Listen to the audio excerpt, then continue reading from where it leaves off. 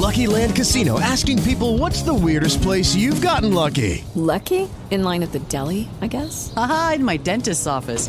More than once, actually. Do I have to say? Yes, you do. In the car before my kids' PTA meeting. Really? Yes. Excuse me, what's the weirdest place you've gotten lucky? I never win and tell. Well, there you have it. You can get lucky anywhere, playing at LuckyLandSlots.com. Play for free right now. Are you feeling lucky? No purchase necessary. Void where prohibited by law. 18 plus. Terms and conditions apply. See website for details. Students for a Better Future, Blog Talk heralded Radio. by Doreen Finkel.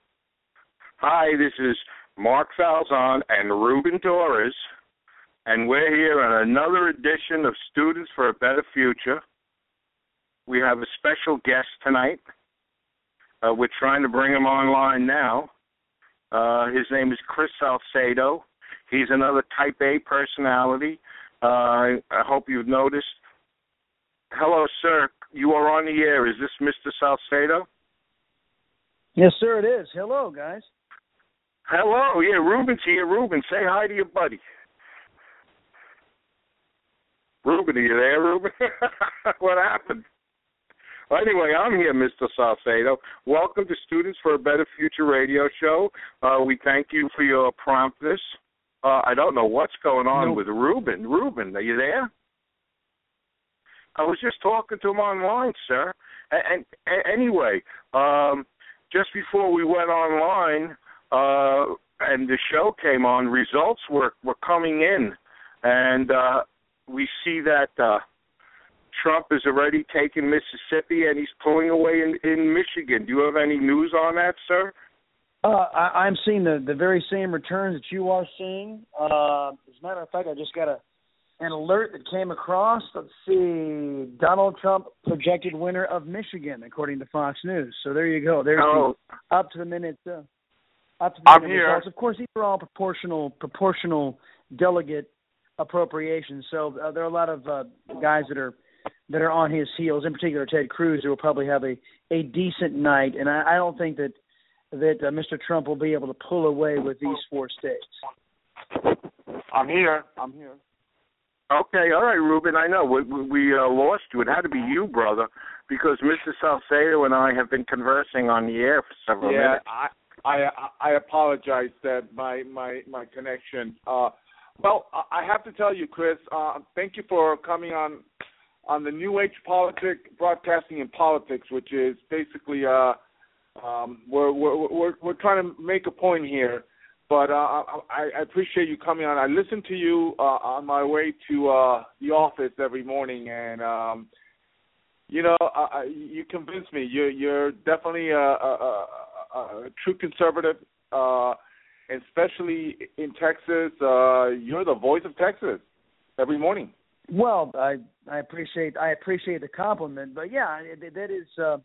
It's nice to know that folks are out there listening, and you know what? The show exists on several different levels. It's the reason why we're out there. Conservatism is the primary thrust, but being a conservative Latino also has in some circles it seems to be an oddity, but I think it's more commonplace than many folks even know or would like to admit.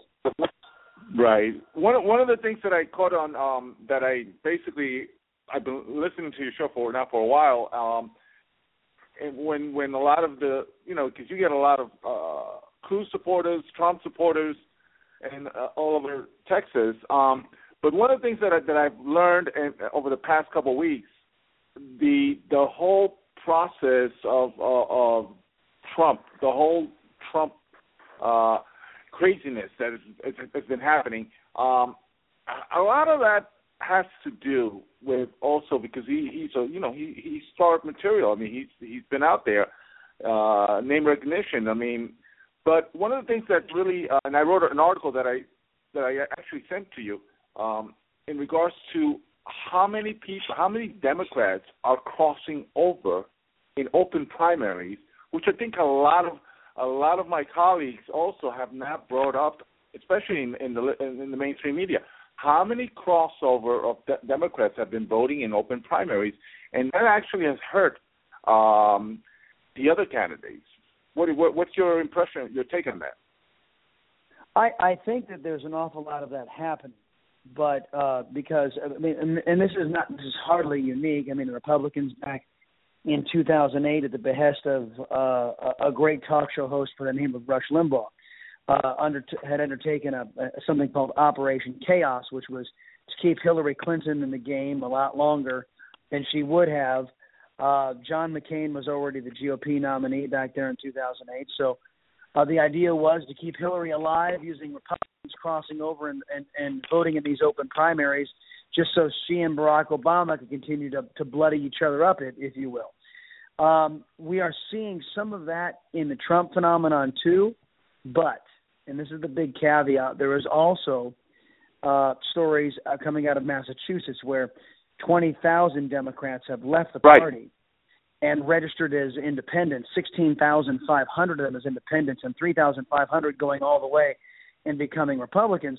And whereas some of those can be attributed to wanting to play some shenanigans in the Republican sandbox, I think there is also a segment of the Democrat Party, and it's an increasing rarity, but there is a segment of the Democrat Party that has seen 7 to 8 years of the most extremist left-wing president that this country has ever seen. Now they see their party actually entertaining running an actual socialist as a nominee, to where they're saying, I can't get behind this noise. And I think Bill Maher said it best when he said, if it comes down to a choice between Donald Trump, who wants to prohibit entry of Muslims from terrorist countries until we can vet them, as opposed to a party that can't even say the name radical Islamic fundamentalist terrorists, he thinks Donald Trump will win. Definitely. And like I said, I would definitely vote for Mr. Trump against Hillary. I just think that's something that a lot of people are not aware. Because I have colleagues and friends that are basically saying, well, all these registered Republicans are evangelical Christians are voting for Mr. Trump, and I'm saying, well, a lot of them, a great portion of them are Democrats. Some are, yes, and some of these evangelicals, which many had believed would be solidly in Ted Cruz camp, being an open Christian himself, I think that the miscalculation on the Cruz camp part was just how much America has been treated to what I classify as a liberal beatdown all of these last 7 years, where it has been the call of the day to besmirch and denigrate and talk down America from the highest office in the land, from the president's residence in the Oval Office. A man I call Resident Obama has a habit of talking down this country and talking down this nation's history and heritage. And I think the Cruz camp really underestimated just how much that wore down and would have supplanted, folks' religious predisposition coming into the election. Right. Oh, yes. I just wanted to add in that I follow the Alinsky-esque tactic, and I have several names for President Obama. Like, for instance, I call him Jackass, but I spell it with the two S's at the end capitalized, as in Hitler's SS, because of Obama's weaponization of government. I also, one of my favorites is Generalissimo Hussein. That's another name I call him because he behaves like he's the head of some tiny Central American junta, for God's sakes. And I just had to throw those insults in because you can never pass up an opportunity to stick your thumb in the eye of Generalissimo Hussein. So continue, gentlemen. I apologize. Well, you know what? They are not insults when they're accurate. Exactly. And you see, because I've watched the leftists have much success using Alinsky-esque tactics. So my attitude is, why reinvent the wheel? These boys have laid out for us what works, so I follow it. I insult all these people at every chance I get. That's one reason I love doing this show with Ruben, because, again, you just can't stick your thumb in the eye of Obama enough.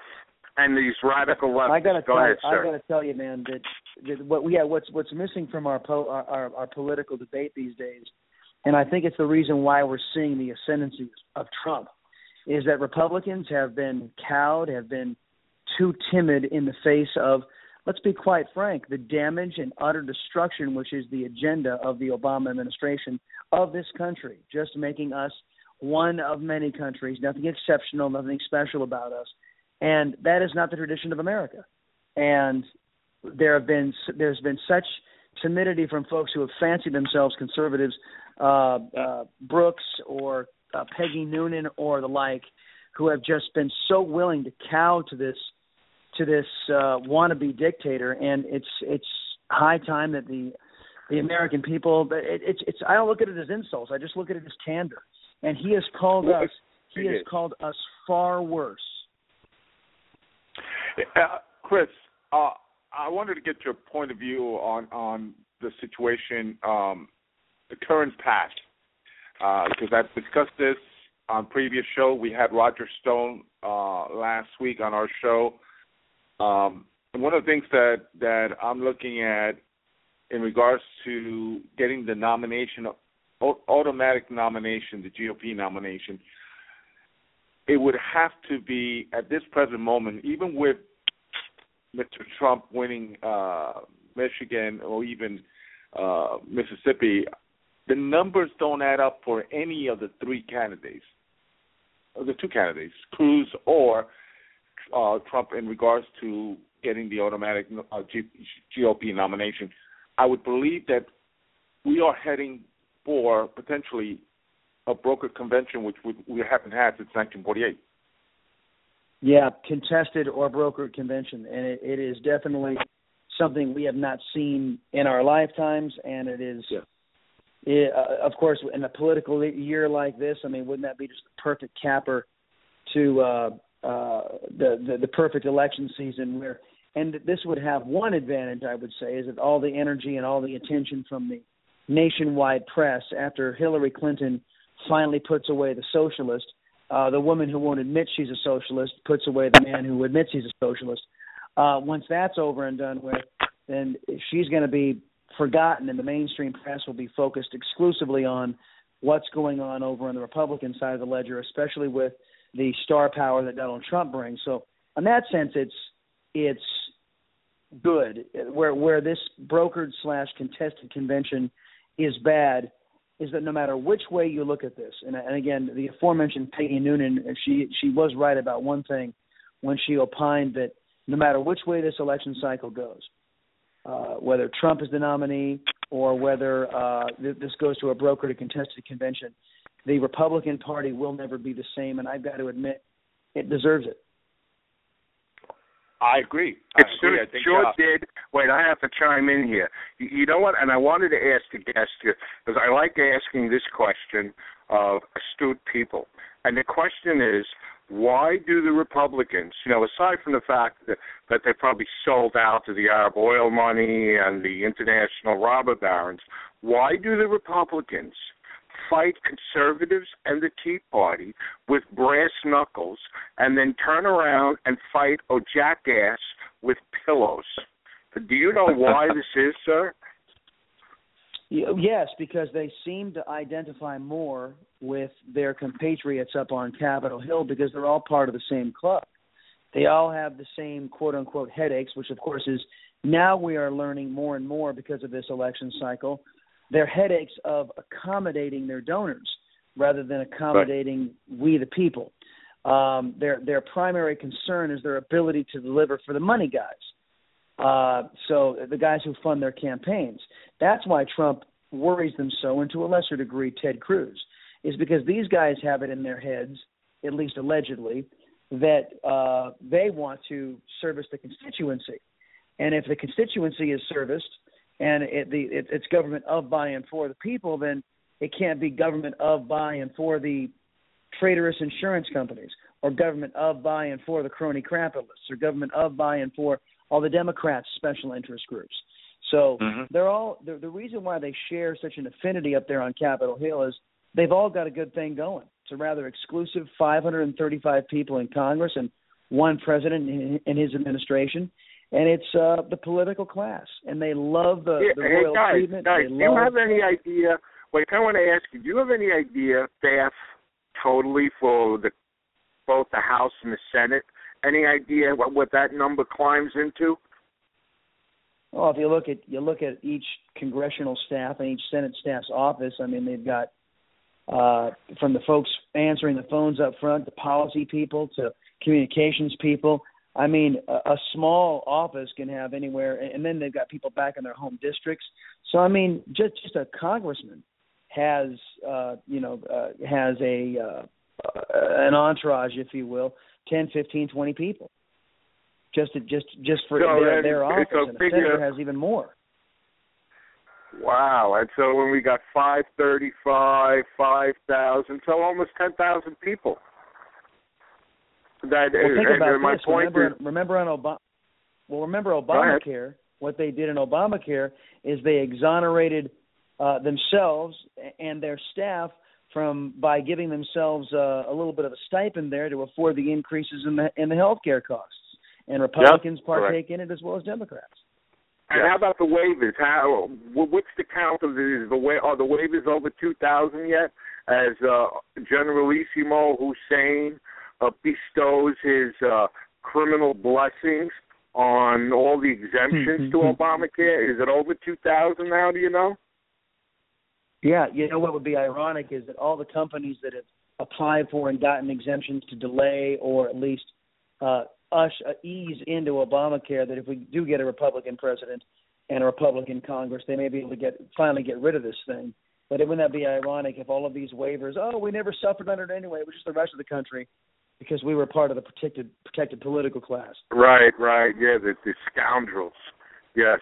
And also, you know what, Chris, I wanted to just alert you to the fact that this is a bipartisan show. Ruben is a registered Republican. I am a registered Democrat.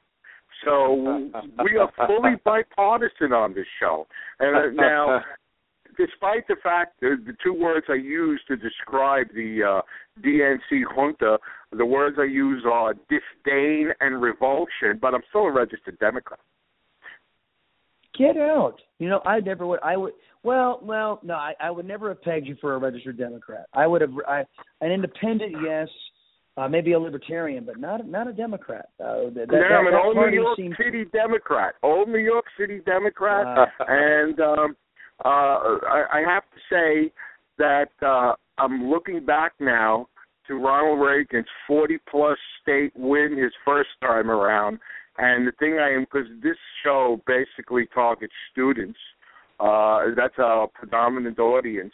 And what I always like to point out to the students is that Ronald Reagan's second term, where he ran for re-election, so we've had him in office 4 years. We know what this boy is up to. He won 49 out of 50 states. And the thing I always ask the students, can you imagine in this environment one of the candidates winning 49 of 50 states or even over 40 or 50? I mean, that's the kind of revolution that went on, and that's why the ground is shaking now with Donald Trump. And as a Democrat, I am pleased. I mean, I'm looking at the list of Trump enemies, and I'm just looking at it in my head. I mean, the Mexicans have come out, the Chinese have come out, the Europeans have come out, the Japanese have come out. Everyone's come out attacking Trump, and I have to scoff at their ignorance because they believe this is going to have an effect, and someone's going to go, oh, the ex-president of Mexico, that fine, upstanding choir boy is against Donald Trump. That's going to change my vote. Are these people out of their minds or what? No, they are out of their minds. And you know what? And what astonishes me about the Republican Party is that here we have the template, the Ronald Reagan template. As you mentioned, his second term in office, a 49-state landslide. And we have people inside the Republican Party who lead it today who say, you know, it's time to leave that behind. It's time to leave Ronald Reagan behind. That actually goes back to one of your other questions is, why is this Republican Party intent on committing suicide? They have only themselves to blame for Donald Trump because of their timidity and ineffectiveness. And you can tell as they get their hackles up to oppose Donald Trump, really what's on their mind is just preserving their own power and influence. The rest of it, they couldn't care less.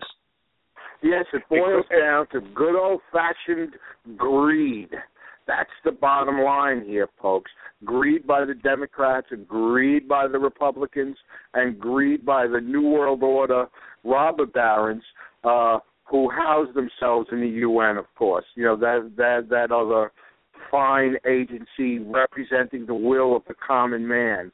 Not, I say that tongue in cheek. Hey, Chris.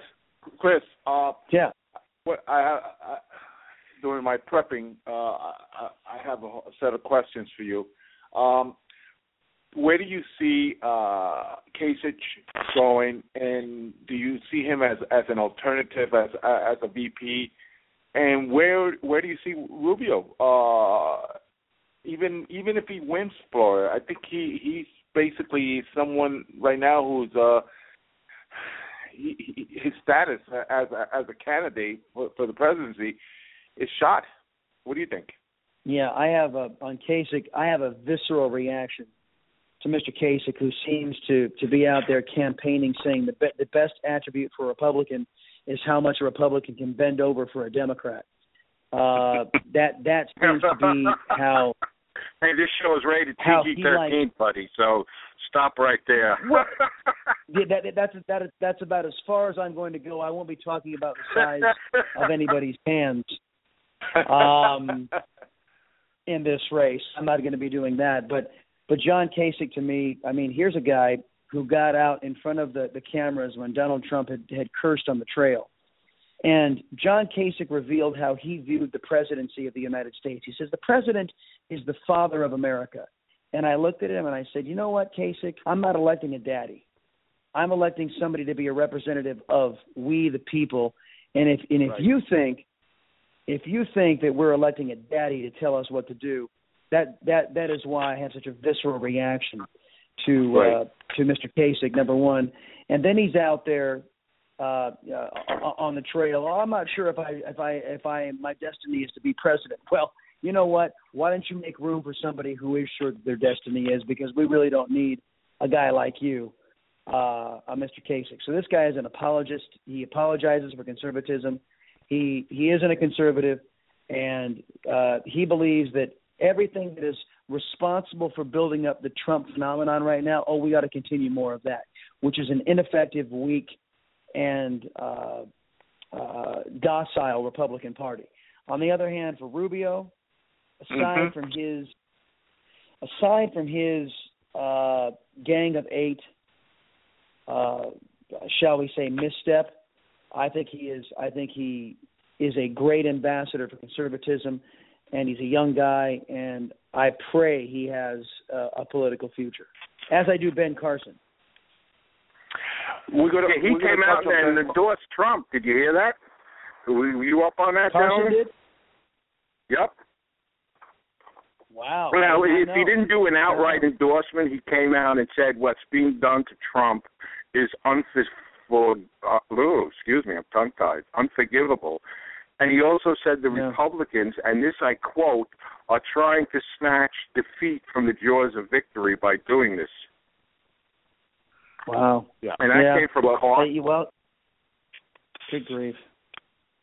Hey, Chris, looking down, evaluating the wins and losses of the primaries so far with Trump, with Cruz, what has stood out the most in your opinion of each win and each loss? Trump's ability to win across geographic locations, I think, has surprised a lot of people, whether it's the Northeast, whether it's the Deep South, and to a lesser degree, Cruz has shown that ability as well. I think the voter energy, which even surpasses that of the Democrats back in 2008, I think is also notable. There's more enthusiasm for the Republican side this time, and I think that's a mechanism, again, of suffering under the most extremist left-wing occupier of the Oval Office this country has ever seen.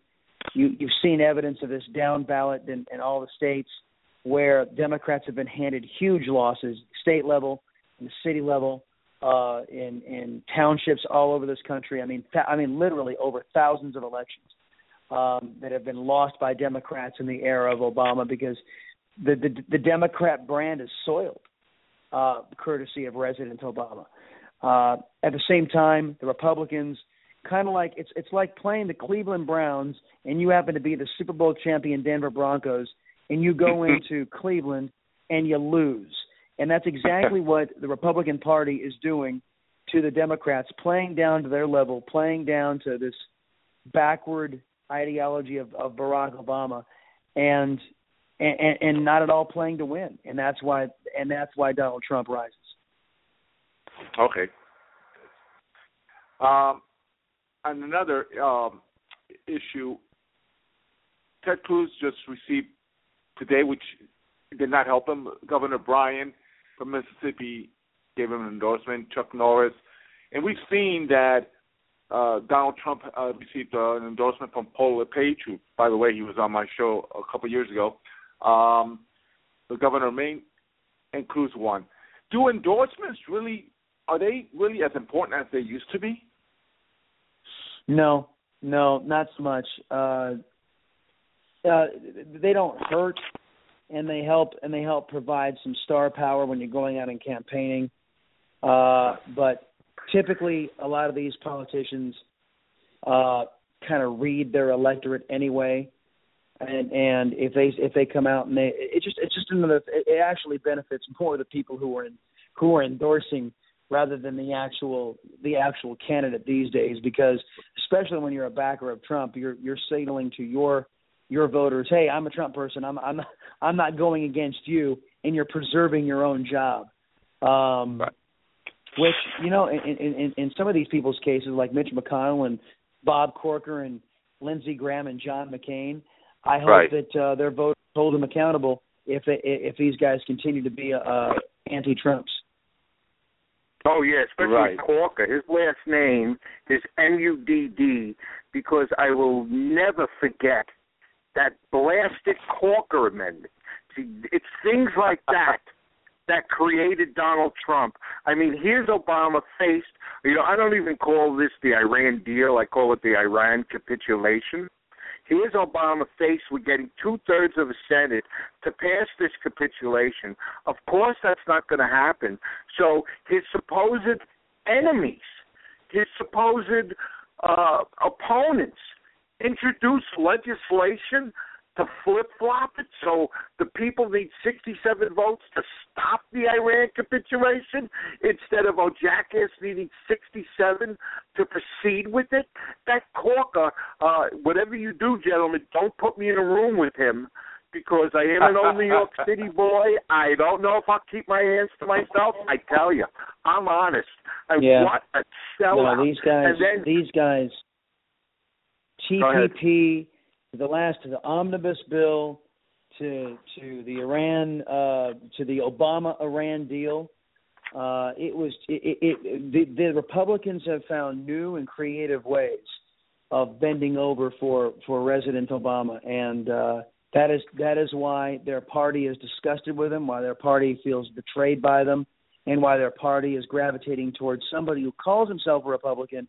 But think about it this way, guys. I ask this to my listeners all the time that are not anti-Trumpsters. I say, when was the last time Trump betrayed you? And they got to stop and think about it. Well, he gave to Democrat candidates. Well, yeah, but he was a businessman. That was his job. But when was the last time that you put your trust in Donald Trump and he betrayed you? And they're forced to answer he never has, because he's never been in politics. And that's right. A lot of people are making that calculation because they can look. They don't know if Trump's the answer, but they sure know what the hell the problem is, and that's the folks in Washington, D.C.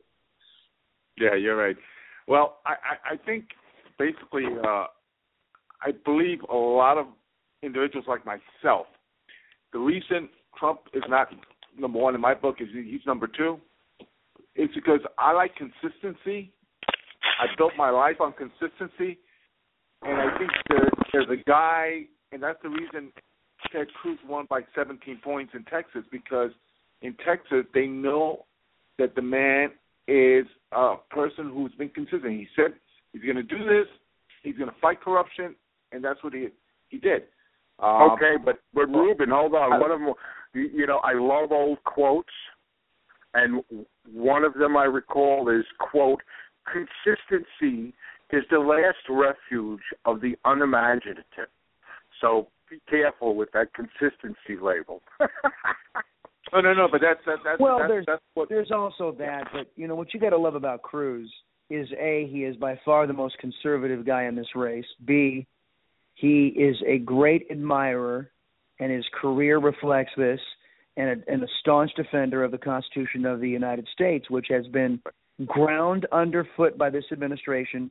And again, I hate to keep on hearkening back to the timidity of the Republican Party, but they don't see Mr. Obama as any much of an abomination as he is. They don't see the damage he's doing to our founding document and to the trust in public institutions. Heck, Hillary Clinton got up in this Fox town hall last night and said that young people have no faith in government anymore. And is it any wonder? Look who's been in charge the last 7 to 8 years. She gave a striking indictment to the era of Obama, and these Republicans have just sat by and let it happen. And that's why, they're consistently ineffective. At least Ted Cruz is consistently active in defending our rights and liberties under the Constitution. That's exactly why he became my number one choice. But besides that, what my personal opinion in regards to Ted Cruz, my question for you, Chris, in regards to Mr. Obama not showing up at Nancy Reagan's, not going to Nancy Reagan. Oh my. Especially on the heels of not going to Scalia's. I don't think I recall. I don't know if you do or Mark, you do. I don't recall a sitting president not going to a funeral or a wake or whatever of a former president's wife. And the Supreme Court justice too, right on the heels of that. That bothered me more than because Nancy Reagan, for as beloved as she was never elected. Look, I mean, or she never served in government per se. The Supreme Court justice is storied as Scalia. I don't think there was any excuse for Mr. Obama skipping that. Mrs. Obama is headed to Mrs. Reagan's funeral. At least he sent a White House emissary to that funeral. Frankly, loving Ronald Reagan and the contribution the Reagans made to this country so much, I just prefer Mr. Obama stay away anyway. He belongs nowhere in the same conversation with the great Ronald Reagan. That's just how I feel about it. I don't want Barack Obama anywhere near anything that's Reagan because he hasn't earned it, and B, I think he sullies the leg just by as he sullies the Oval Office right now with his actions. There's a reason why I call him Resident Obama, is because he hasn't behaved as a president. So in his second term, there was no way in good conscience I can continue to call him president because he has so tried to redefine an office that wasn't his to define. And Ronald Reagan lived up to the definition of president that we, the people, had given him the job, and he lived up to it. Obama has done nothing but fail at it. So that's he'll not how get the honor. Bolsheviks roll, Chris. I've been fighting these Bolsheviks since the streets of New York City during the Vietnam era. So my scars go way back. And I forgot in an earlier segment we were discussing nicknames for Generalissimo Hussein. And I must apologize to the audience because I omitted another label I use on him. I Twitter him, and I call him this on Twitter directly. I call him the Second City Punk, especially today when Bibi, a man's man, gave the jackass administration the back of his hand and just canceled all his meetings in Washington with them. I got a kick out of that. I'm an Israel supporter. I'm a Bibi supporter. I don't know if the audience knows this, but Generalissimo Hussein sent over 100 people, almost 200 people, into Israel, led by little David Axelrod, to try and defeat Bibi in that election. Yes. So any kind of disrespect Bibi hands out and dishes out to Generalissimo Hussein is well-earned, and we on this program just want to give Bibi Netanyahu an attaboy. Good show, Bibi. Chris? Yeah, I concur. You know, the tarnishing of the relationship between the United States and Israel under this, it's what perplexes me about the Democrats and how, especially Jewish Democrats, how they continue to throw their support behind a political party which is growing increasingly and alarmingly so anti-Semitic, and to the tune to where they want to leave Israel to the mercy of radical Islamic fundamentalist regimes who want to usher in this utter destruction. And, of course, Mr. Obama's advocacy and paving the way for a nuclear weapon for the number one state sponsor of terror, taking little interest or little care as to what that would mean for the nation state of Israel. Definitely. Very well said. Yes. It's you know, being that I told you I'm an old New Yorker, so obviously I still have Jewish friends, and I have them across the country. And the question I've asked with them, because we've been friends for decades, several of them, I asked them regarding the Jewish people, because I know the numbers. The first time Obama ran for office, he got 78% of the Jewish vote. The second time it was down to 68%. And I asked the Jewish friends this question: how could a group of people so individually so intelligent be collectively so stupid? And the three friends that responded to this question agreed with me and had no answer. And yes, they were. I'm talking about three Jewish people, okay? One in Florida, one in Ohio, one in New York City. They all said the same thing. I know. I don't understand it. Go ahead, Ruben. As a New Yorker, I can tell you that there's a difference. There's the liberal Jews and the conservative Jews. The conservative Jews are a lot less in New York City and especially in Miami. But there is a good percentage of conservative Jews that are opposed. Because in Israel, you got the Likud party and you got the Labor Party. The Labor Party is a traditional Democrat. Likud is the Republican. And the Likud party in Israel is very strong. That's the reason Bibi is the prime minister. So there's a difference between the conservative and the liberal Jews in regards to there's a higher percentage. I guess my broader point is this: I don't know how anybody who is of Jewish descent supports a political party, whether you're a liberal or conservative, supports a party that is growing anti-Semitic, which is the Democrat Party in this country. Definitely. I agree with you. I really don't get it. No, that is something that, as a New Yorker, I've been baffled for a long time. Now, Chris, whoever becomes president, Donald Trump, Ted Cruz, Hillary Clinton, they'll be inheriting almost $20 trillion in debt, $10 trillion more than has happened during Obama's watch. He also would be, or she would be, inheriting a very chaotic healthcare system, very chaotic economic stock market system, global issues from Syria to the Ukraine to what do you think? What type of individual do you think would be? Because it's going to be a challenge for anyone to deal with so many issues, both on a geopolitical and a domestic policies, economic policies, to confront a very challenging situation. In your opinion, do you see someone within the field that is going to be able to handle and manage what has been created the past 8 years with Obama?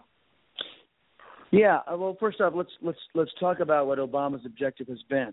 He has tried to weaken and ruin the country to such an extent that everything that you just laid out, America on the retreat around the globe, the economy in shambles, the military, our ships. We don't even have enough ships to carry our own Marines and our own service members around the globe to partake in our responsibilities, much less defend ourselves on foreign soil or defend our allies on foreign soil if needs be. Because our Navy is at its smallest level since, I think I heard 1917, somewhere around there. And then, of course, our troop levels have been cut way down. So Mr. Obama is working on all fronts to weaken America so that the next president, who could be a Republican and a pro-American, which we can't say about our current occupier of the Oval Office, will have such a hard time because the economy will be a basket case.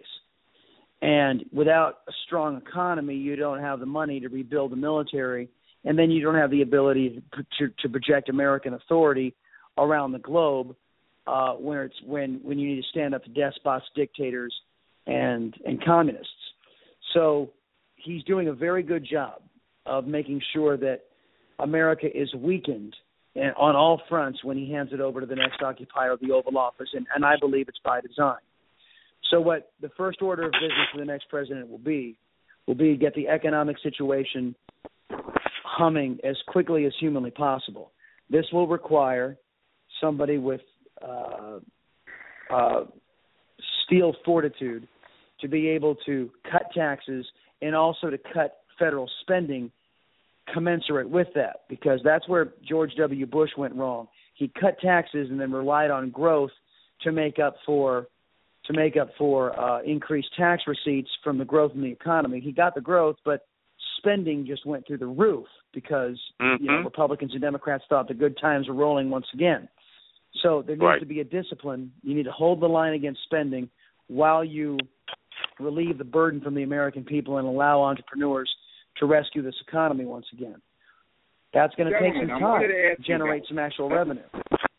I wanted to ask you, gentlemen, did you live through the Carter era going into Reagan? Were you adults then? I don't know your ages, both of you, really. I was a kid at the time, but I remember going to the gas station on odd number days. Right. No, but here's why I'm saying this. I was a young adult then, and in the late 70s, I lost my job. And I have to tell you, when I was a young man, I was very focused and very driven. And I went to the unemployment office for a week straight, sometimes 4 and 3:30 in the morning, because you couldn't do anything for unemployment online. Everything had to be done at the office. And I couldn't even get into the building. There were so many people out of work applying for unemployment benefits. Now, here's where I'm going with this. When Reagan was first elected, things were, I believe, even worse than they are now because interest rates were through the roof. So not only did we have a dead economy, mass unemployment, you also had, if you had a credit card or you were trying to buy a car or a home, the interest rates that's when the interest rates started going north of 20% with charge cards. This happened during the Carter administration.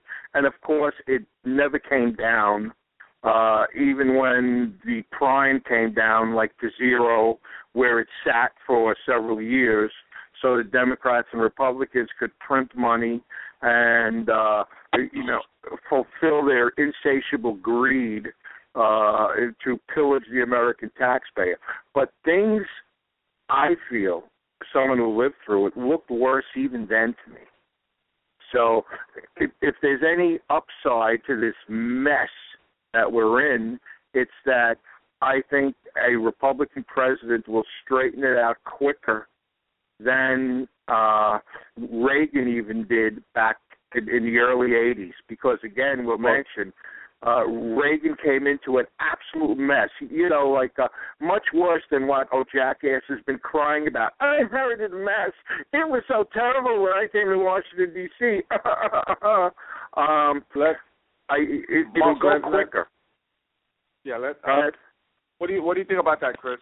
What Mark said. Mark? Chris? I'm here. Yeah. Oh no, he dropped. He dropped. Oh. I'm looking at the switchboard. He is no longer. You want? I'll call him back. Let's see. But I was serious about that. I will never forget that. I couldn't believe I couldn't get into the unemployment office. Couldn't even get in the building. The lines, 4 a.m., were already wrapped around the building. And who was online were men, older men, 30s, 40s, 50s, who were supporting their families, who needed those unemployment benefits. I was just a single guy on my own. If I went 2 or 3 days without eating, so be it. I didn't have to look at hungry children or a confused wife like these men did when they went home, like I did when I went home after in the late 2000s when all of us middle-aged white guys were losing our jobs. And, of course, I'm sure the middle-aged Hispanics and blacks, too, because the thing is, you see, Obama and his Bolshevik hordes, we are called the bourgeoisie. We are the middle class. They don't like us. Mark, try and call Steve, because I am. I'm trying this whole time. I'm chattering. I'm private sector, Ruben. I can walk and chew gum at the same time. I'm not a Washington D.C. Bureaucrat with an insincere or absent work ethic. And I'm trying to call him. Phone is dialing. I don't know what happened, Ruben. I don't think it was me because you're still on the line. I'm still on the line. Yeah. Let's see what's happening. I'm trying to get him. Yeah, my thing says our caller has dropped. So it was on his end. Maybe something happened. Who knows? But in the meantime, I'm trying. But we will continue with Mr. Salcedo's point that a big mess has to be cleaned up, probably which is what is fueling the Trump revolution, because we see him. He's an extremely successful, international, multi-billionaire builder. Now, I'm sorry, I don't see anyone in D.C. with such an impressive resume of accomplishments in the real world.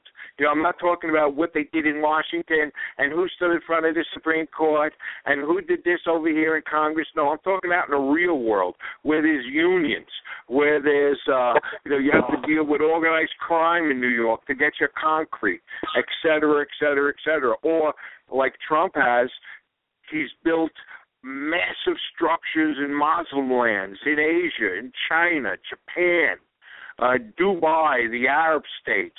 The man has a list of accomplishments as far as the eye can see.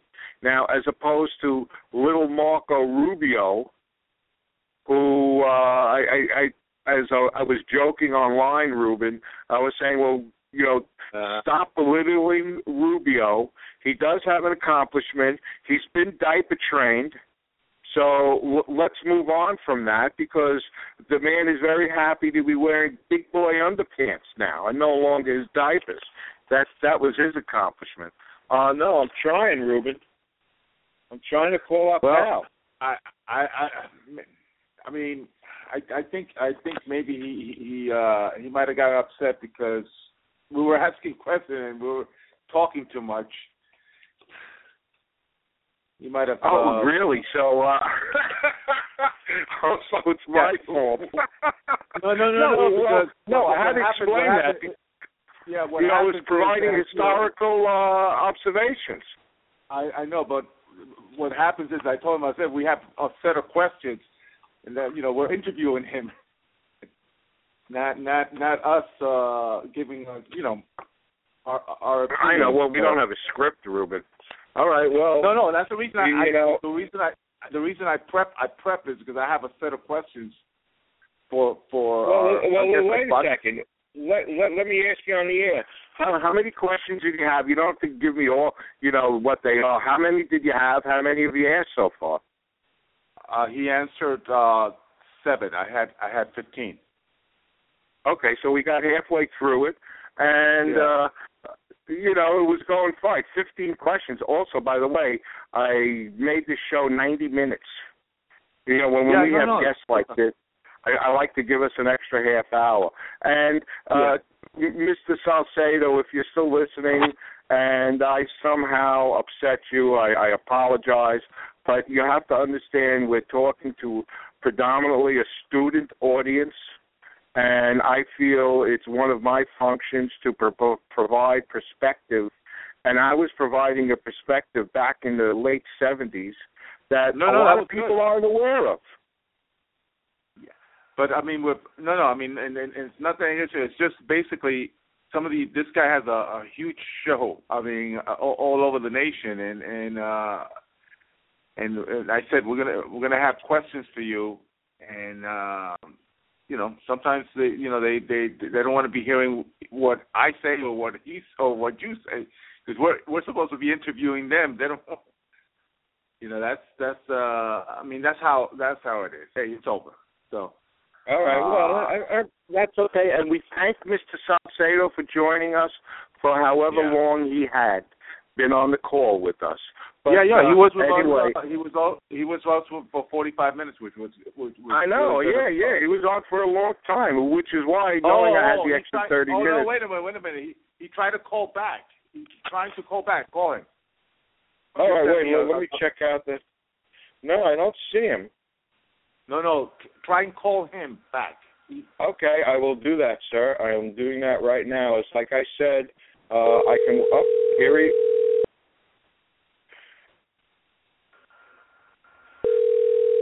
Here he is. He's coming in. I see he's on the dashboard, but I'm waiting for the software to give me the prompt to put him on live.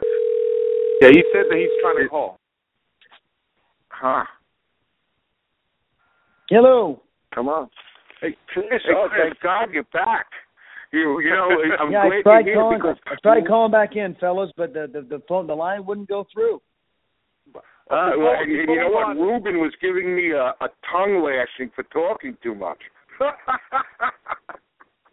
I said Chris is our special guest. I want to hear Chris's. I was enjoying it right until the phone line dropped off. I was enjoying it immensely, so no problem. Because I had to provide that historical perspective, students, how things were back in the 70s. That a young man like myself couldn't even get into the unemployment building. The lines were wrapped around the building multiple times, and this was in, by the way, I just want to, so you know I'm factual, this was in Long Island City, Queens, the unemployment office there, right on the Queens side of the 59th Street Bridge. That's where this was. So students, that's how bad things were back then. You couldn't get into the unemployment office, and now I just wanted to finish up. Now we're told unemployment is 4.9%, which is complete rubbish, although we can't blame Obama for that because the rules and regulations identifying those who are unemployed were changed, I believe, back in one of the Bush administrations. So we can't blame him for that, but that 4.9% is garbage. Go ahead, sir.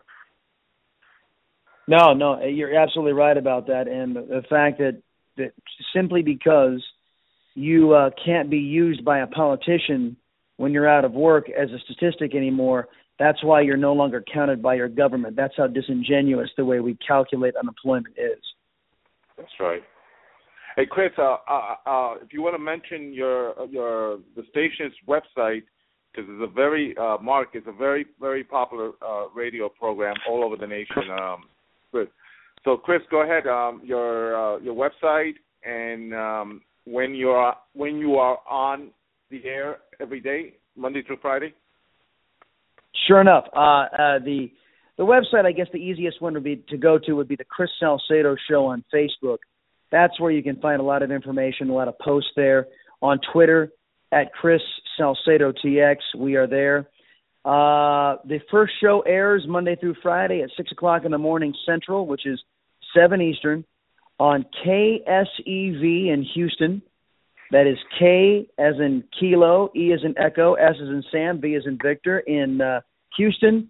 Then after 3 hours there, we move up to Dallas-Fort Worth on the great WBAP, the home of Rush Limbaugh in North Texas. And then on Saturdays across the nation on the Blaze Radio Network, which you can find at theblaze.com/radio. Wow, how do you wet your whistle? You're on the air so much, sir. I mean, just this show, I got two words for you. Drinking. Go ahead. I got 2 words for you. Don Julio. That's a tequila, everybody. Just so you know. That's a tequila. Just so you know. It was close. Yeah, that's one way to get through the day.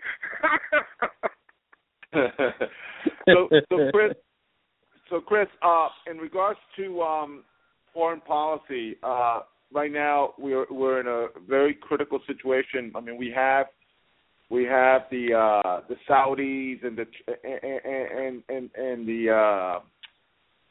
and Turkey and the Turks basically conspiring to basically go against Vladimir Putin in Syria, with Bashar Assad and Putin tagging together, and then you have ISIS. This whole mess of the Middle East.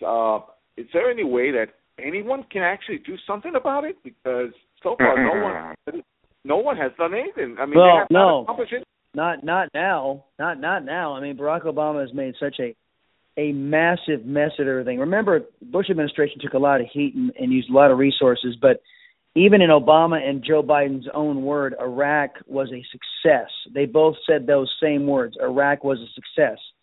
So what Barack Obama literally did was snatch defeat out of the jaws of victory in Iraq. In so doing, he created this vacuum, this leadership vacuum in the Middle East, and all of the regional powers now are vying for control. But Mr. Obama did something even worse. He decided he would install as a regional hegemon, if you will, the Iranians by gifting them nukes and allowing them to take over the region, which will spell nothing but disaster for our allies and for America in the long run. But it's not just in the Middle East. It's Russia. It's China. It's North Korea. You've got the Chinese right now militarizing illegal islands that they are building themselves in the South China Sea, threatening our commerce, threatening our allies, the freedom of the seas. And Barack Obama, the most he's managed to do right now is to threaten to sail some aircraft carriers out that way and to fly a couple of planes near those islands. But they've got fighter jets on those islands now and surface-to-air missiles on those islands right now. And they are doing a military buildup because they know they have a weak occupier in the Oval Office at Barack Obama. And the next occupier of the Oval Office, hopefully we get a president, will have a hard time dislodging them once they're there without going to war. And that's what the Chinese want. North Korea, yes, it's sir, nuclear. sir. Go ahead. I'll shut up. The nuclear problem with North Korea, again, we can thank another Democrat for the North Koreans able to have nuclear weapons.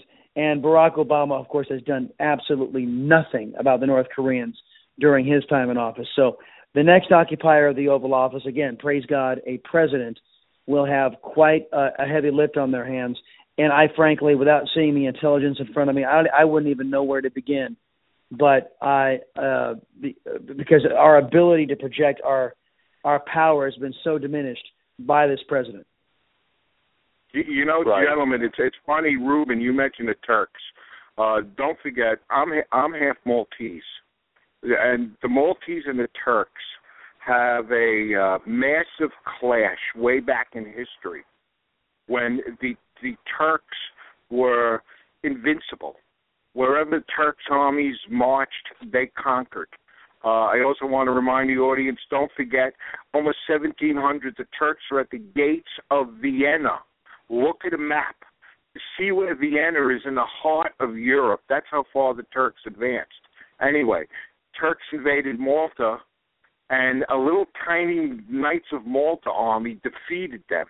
So I'm well read about the Turks, and the way I describe them, and I want to share this with the students, is there's been a century, this has gone on for centuries, a centuries learned and a centuries earned dislike and distrust of the Turks.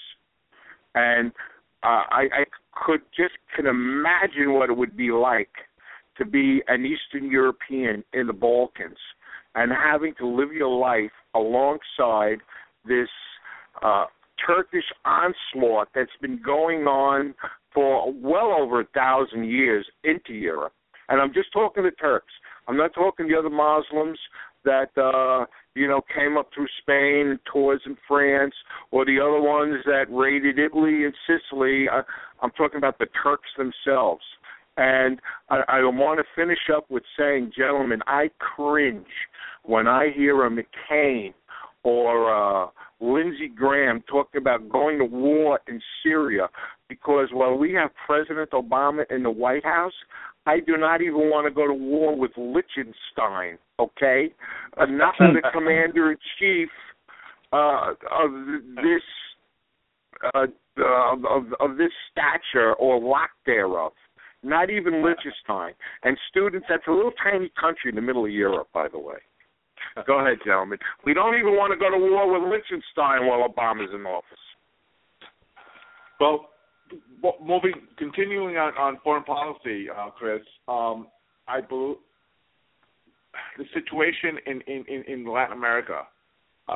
We have a country like Brazil, which is one of the biggest countries in the Americas, and then we got Mexico, and this whole situation of the mass migration coming from Latin America because of corrupt country politicians and governments over there.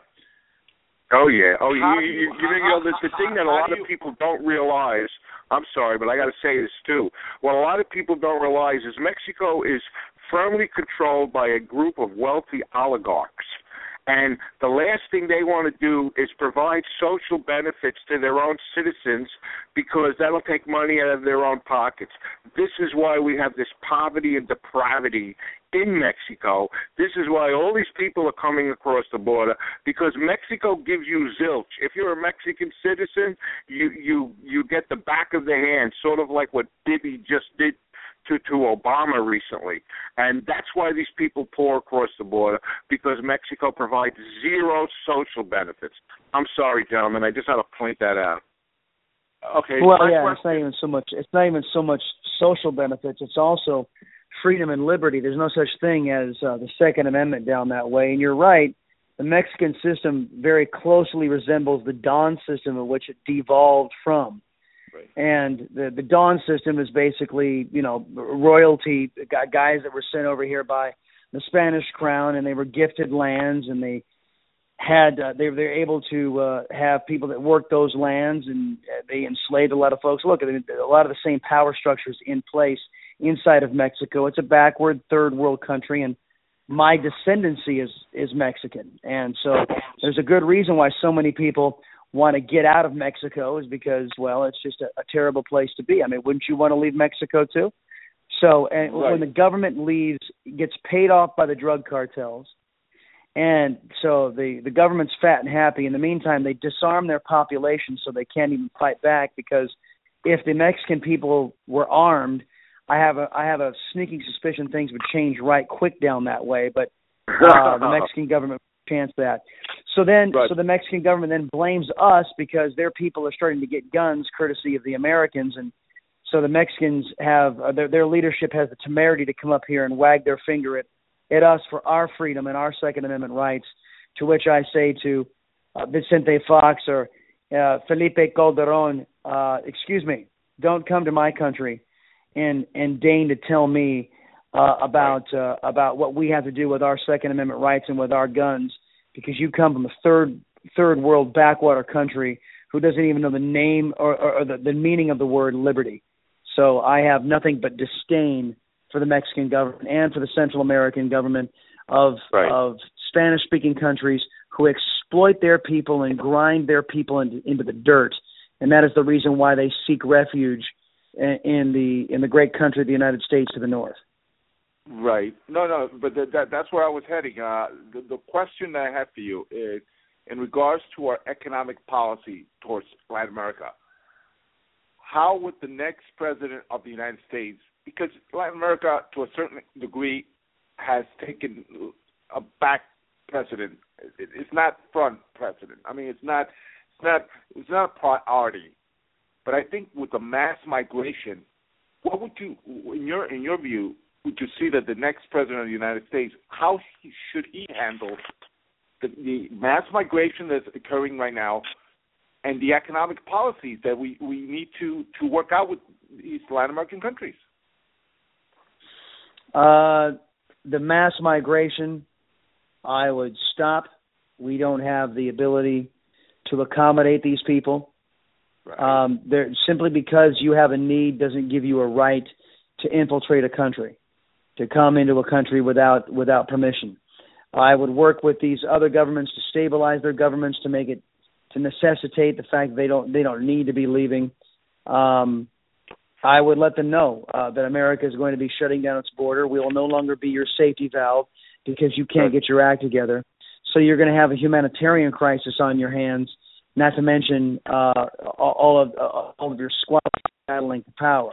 So go to the authorities and tell them in those countries and say, look, you're going to have a big, massive problem on your hands if you don't accommodate our request here.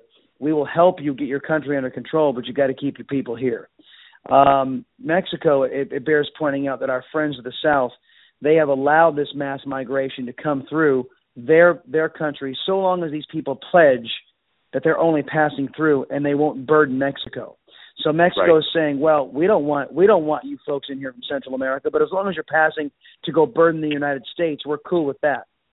So that shows you how friendly the United States is to the United States of America, to which I say, you know what? We should secure that border and make sure that Mexico isn't so foolhardy with its southern border anymore. I agree. Totally. Yep. Very good. Mark, you want to go? Yeah, I was saying Mexico's lucky I'm not the president, because I would build a wall like Trump. However, I would build it on the Mexican side of the Rio Grande. I would use their real estate to build a wall. And I wouldn't even do it on U.S. territory. And if they objected, my response would be, oh, well, you aren't controlling your border. You're doing all these things that Mr. Salcedo said.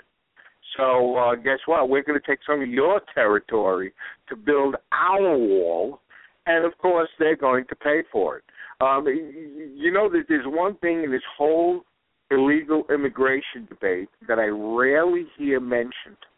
And I feel it's a 600-pound gorilla in the room, not an 800, a 600-pound, and that is all these illegal immigrants from south of the border, and probably everywhere else coming here, are working off the books. They're paying no taxes.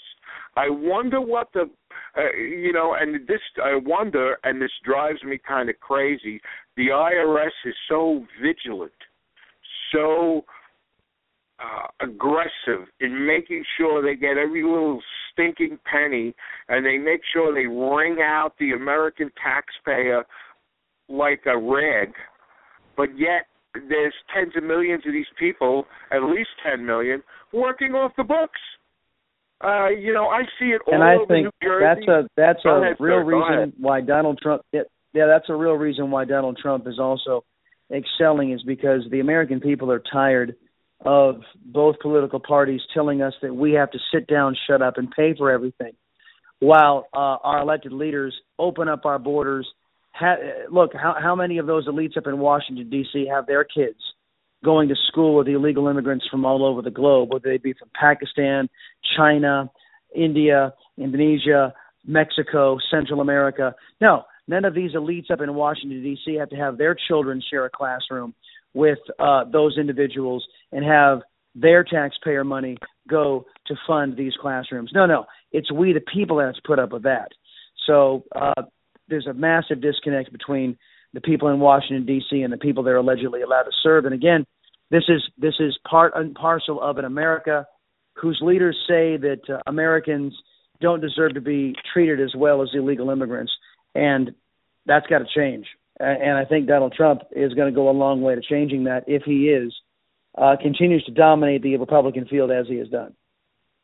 Hey, Chris, I don't want to abuse because I know you wake up early in the morning. How many more minutes or can we have you for? Well, I probably got to hit the sack here in the next 10 minutes. So I was hoping that I didn't know how long your show was. So, but yeah, guys, I probably should be able to call and I got to do a little show prep. Chris, it's been a pleasure. Thank you for coming, and I definitely look forward to hearing your show tomorrow. And you're always welcome on our show. Thanks, fellas. Appreciate it. I enjoyed the conversation.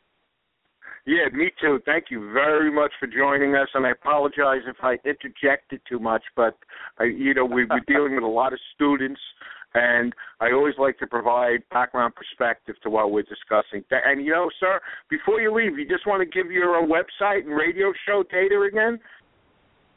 Oh, yeah, sure. You guys can go to chrissalcedo.com. You can go to KSEVradio.com, WBAP.com, or theblaze.com. You'll find the Chris Salcedo Show any one of those places. Fantastic. Okay, good sir. night. Thank you very much, and sweet dreams. All right, boys. Good night. All right. Good night. Have a good one. Yeah, I'm so glad he called back, Ruben. Yeah, I feel exonerated. Well, at least I had my 10 out of the 15 questions. Hey, two-thirds. Come on. Two-thirds. Yeah, that is 10 out of 15. Yeah, I tend to because he does the same thing when he's interviewing people. I listen to him, and he has this is question number one. He's always asking questions, so I said, let me do the same thing. I'm going to have questions for him. But anyway, I think it was a very good interview. That was congratulations again. Donald won in Mississippi and Michigan. Good. Idaho not till later. I'm so glad. I'm supporting him, Ruben, and it's not so much that I think Donald Trump is the do-all, say-all, walk on water. Speak to us with Corinthian columns behind us type of thing. Yeah. But, excuse me, sorry. But the fact that I'm looking at who is aligning against him, and that just inspires me and drives me even more. I'm unemployed. I spend about 5 hours a day body slamming all these anti-Trump critics on both Twitter and Facebook. And I'm proud to say some famous people have blocked me on Twitter because I have no respect for these people. I have more respect for someone grubbing cigarettes on the corner or a cab driver than I do for a Mitt Romney, a Ryan, or some it's a PG-13 show, I won't say it, or a Mitch McConnell. They're sickening, pitiful human beings. How did we get here, Ruben, that the worst America has to offer is concentrated in Washington, D.C.? How the hell did we get here? And it's not just Democrats, it's Republicans too. How did this happen, Ruben? How did the scummers end up running the show? Any ideas? Well, it's the people. The people have actually have allowed this to happen. But I think it let me tell you, I've had incidents already, and with individuals both on the Cruz, on the Rubio, on the Trump side, that basically disrespect. I mean, I had one of the young ladies that one of these a-holes basically started saying you should be raped. I mean, you know, Ugh. yeah. I mean, he went off, and I had to step in because I said, you know, you don't. Okay, great. You like Trump. I like Cruz. She likes Cruz. You don't have to insult the person in that fashion. You know that you could. I know. Especially they do it on social media. I mean, you know, the guy was saying, you know, you should be screwed and then put a bat up your, you know. Come on. Don't even go there. Disgusting. You know what it is. It's on social media. We have all these people. I call them, and again, it's a family show. I call them female reproductive organs. Because you know, it's in social media. You have to wonder how they behave, you know, talking to you in a face-to-face environment. Yeah, I mean, you know, you can disagree. I don't think they would be as bad. You know, I don't think they would be as gruff, because then they have to look you in the eyes and do this. You know, that's just a product of this 21st century social media bull crap. Yeah, I mean, you can disagree. Like me and this lady, we had a disagreement, and she said, you know, she's like you. I mean, she said, you know, if Trump doesn't win, I would go for Cruz, and we have our differences. But this a-hole, when he started insulting in such a sexual way, I mean, that you cannot, I cannot tolerate, because, you know, I have a sister, I have daughter, nieces. You know, you don't treat women like that, you know. Oh yeah, I'm with you 100%. I mean, you have to. Stand in front of the bullet, stand in front of the knife for your women folk. I'm first generation myself. And my father literally came over here as a teenager from Europe. So I'm hardcore first generation, and we have these values. You look at my wife or my daughter or my grandchildren, my granddaughters or my nieces just the wrong way, and I will take your damn head off and not feel the least slightly bit guilty doing it. And I have done that in the past. I did it. I almost lost my job.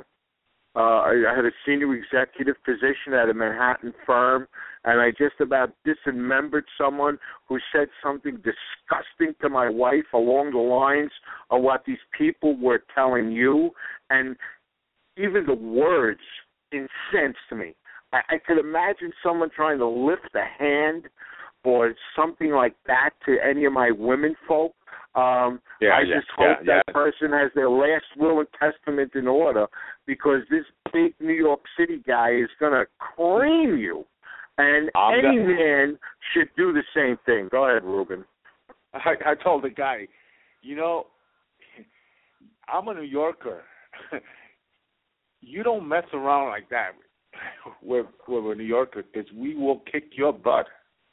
And kick your butt 15 seconds or less, Charlie Brown. Don't forget that one either. You know, Ruben. You know, I want to share this story along these lines of what we're talking about. There was a transit strike in the 80s in New York City. It wasn't a transit. It was the commuter buses from New Jersey were on strike. Now, I have family in Brooklyn, so I stayed in Brooklyn. This happened in the summer. So now I'm away from my wife and kids because I'm staying in Brooklyn. I work in Manhattan.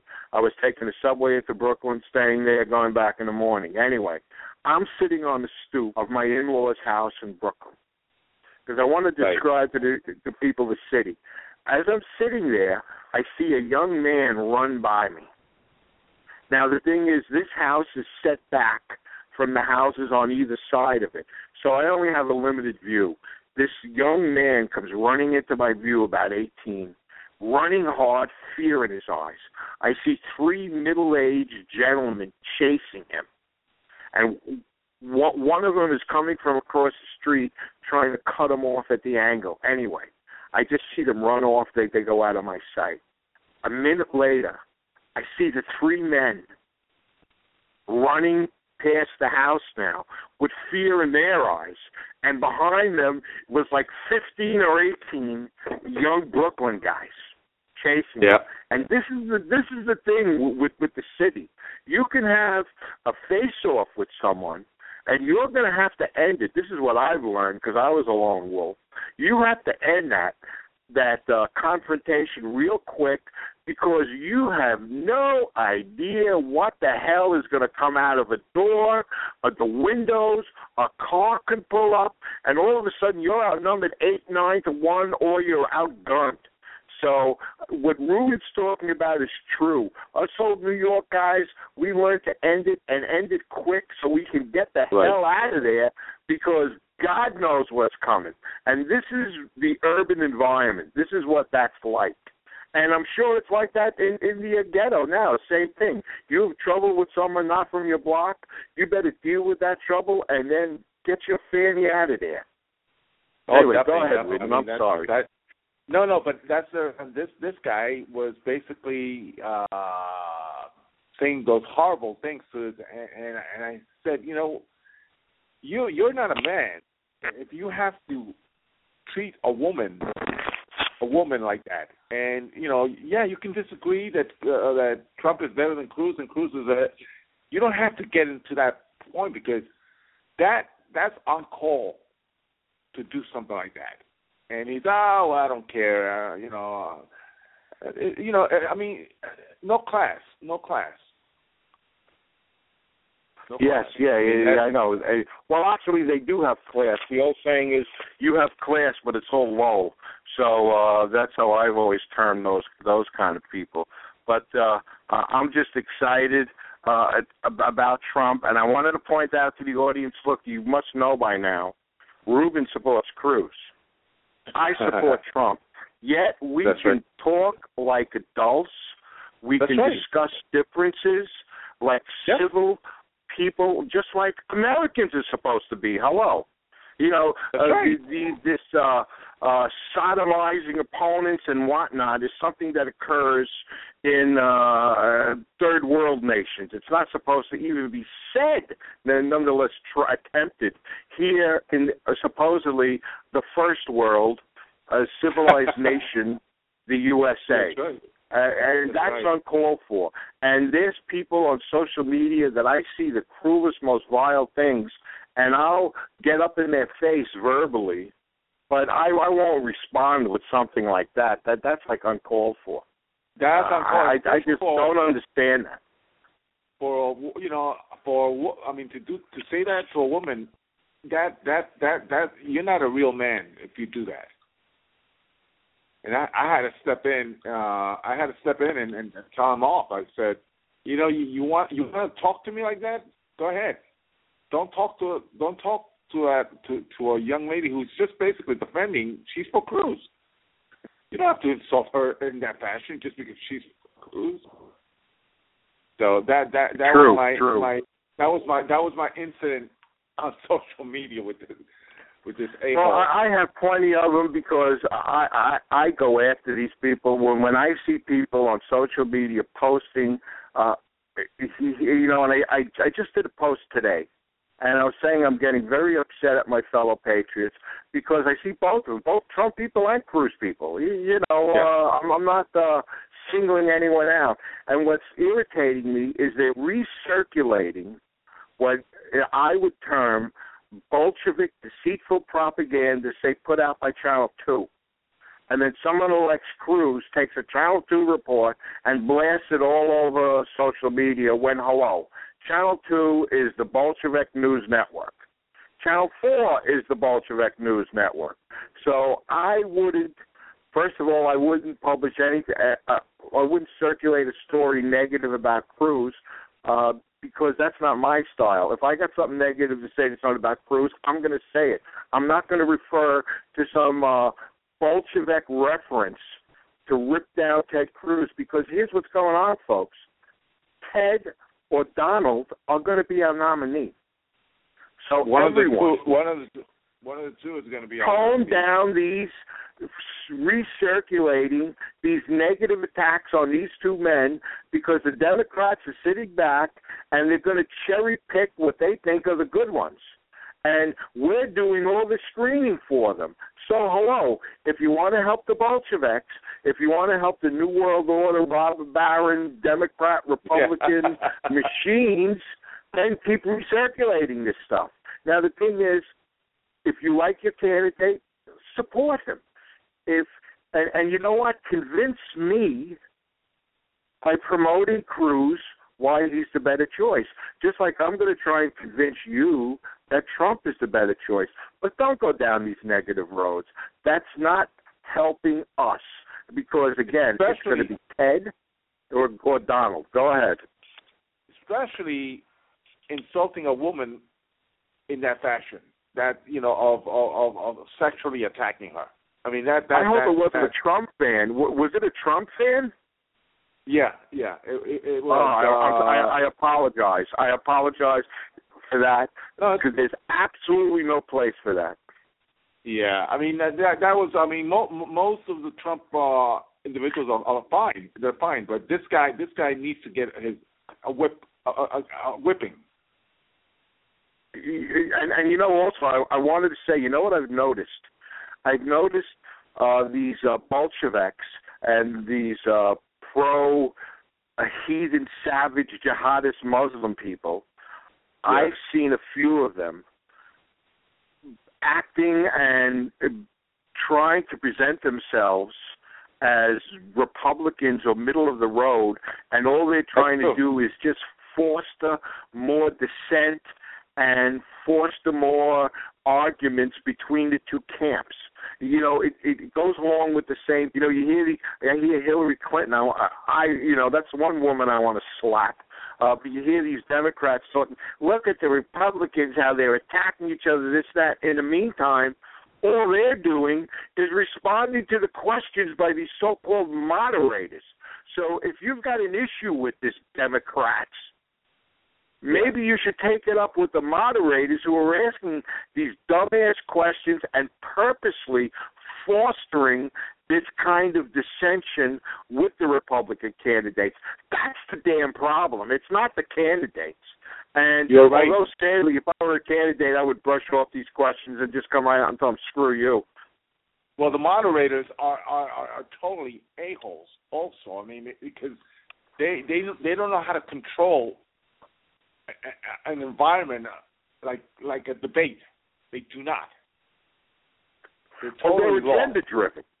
This is the problem. We don't have impartial moderators. We have agenda-driven people, whether they're Bolsheviks or they're New World Order UN sellouts. They have an agenda, and that's the issue. Now, I want to change the topic 1 second for a little laugh. I'm seeing this on Twitter.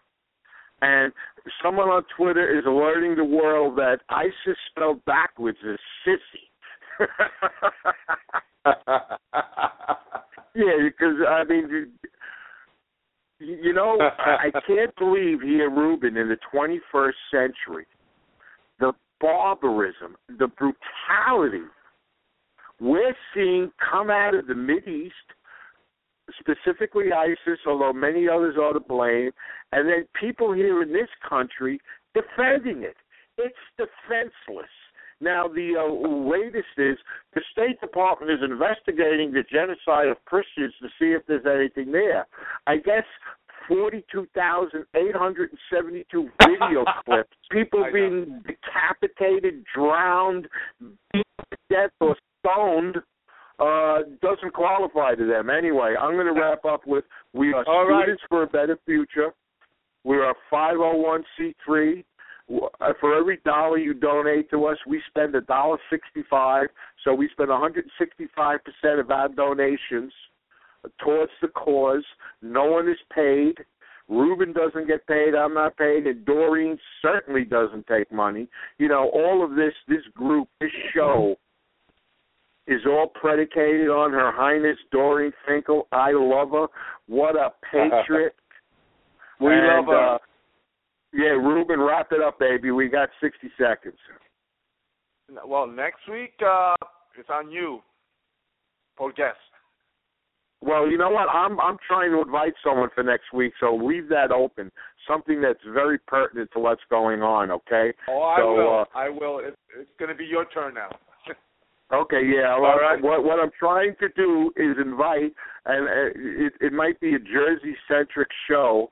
I would like to invite on the air, and I hope he accepts, one of the first candidates to declare for the Republican gubernatorial nomination in New Jersey. Wow. 10 seconds. Ooh. Okay, folks. Thank you very much. I hope you enjoyed our show and our perspectives, and God bless America.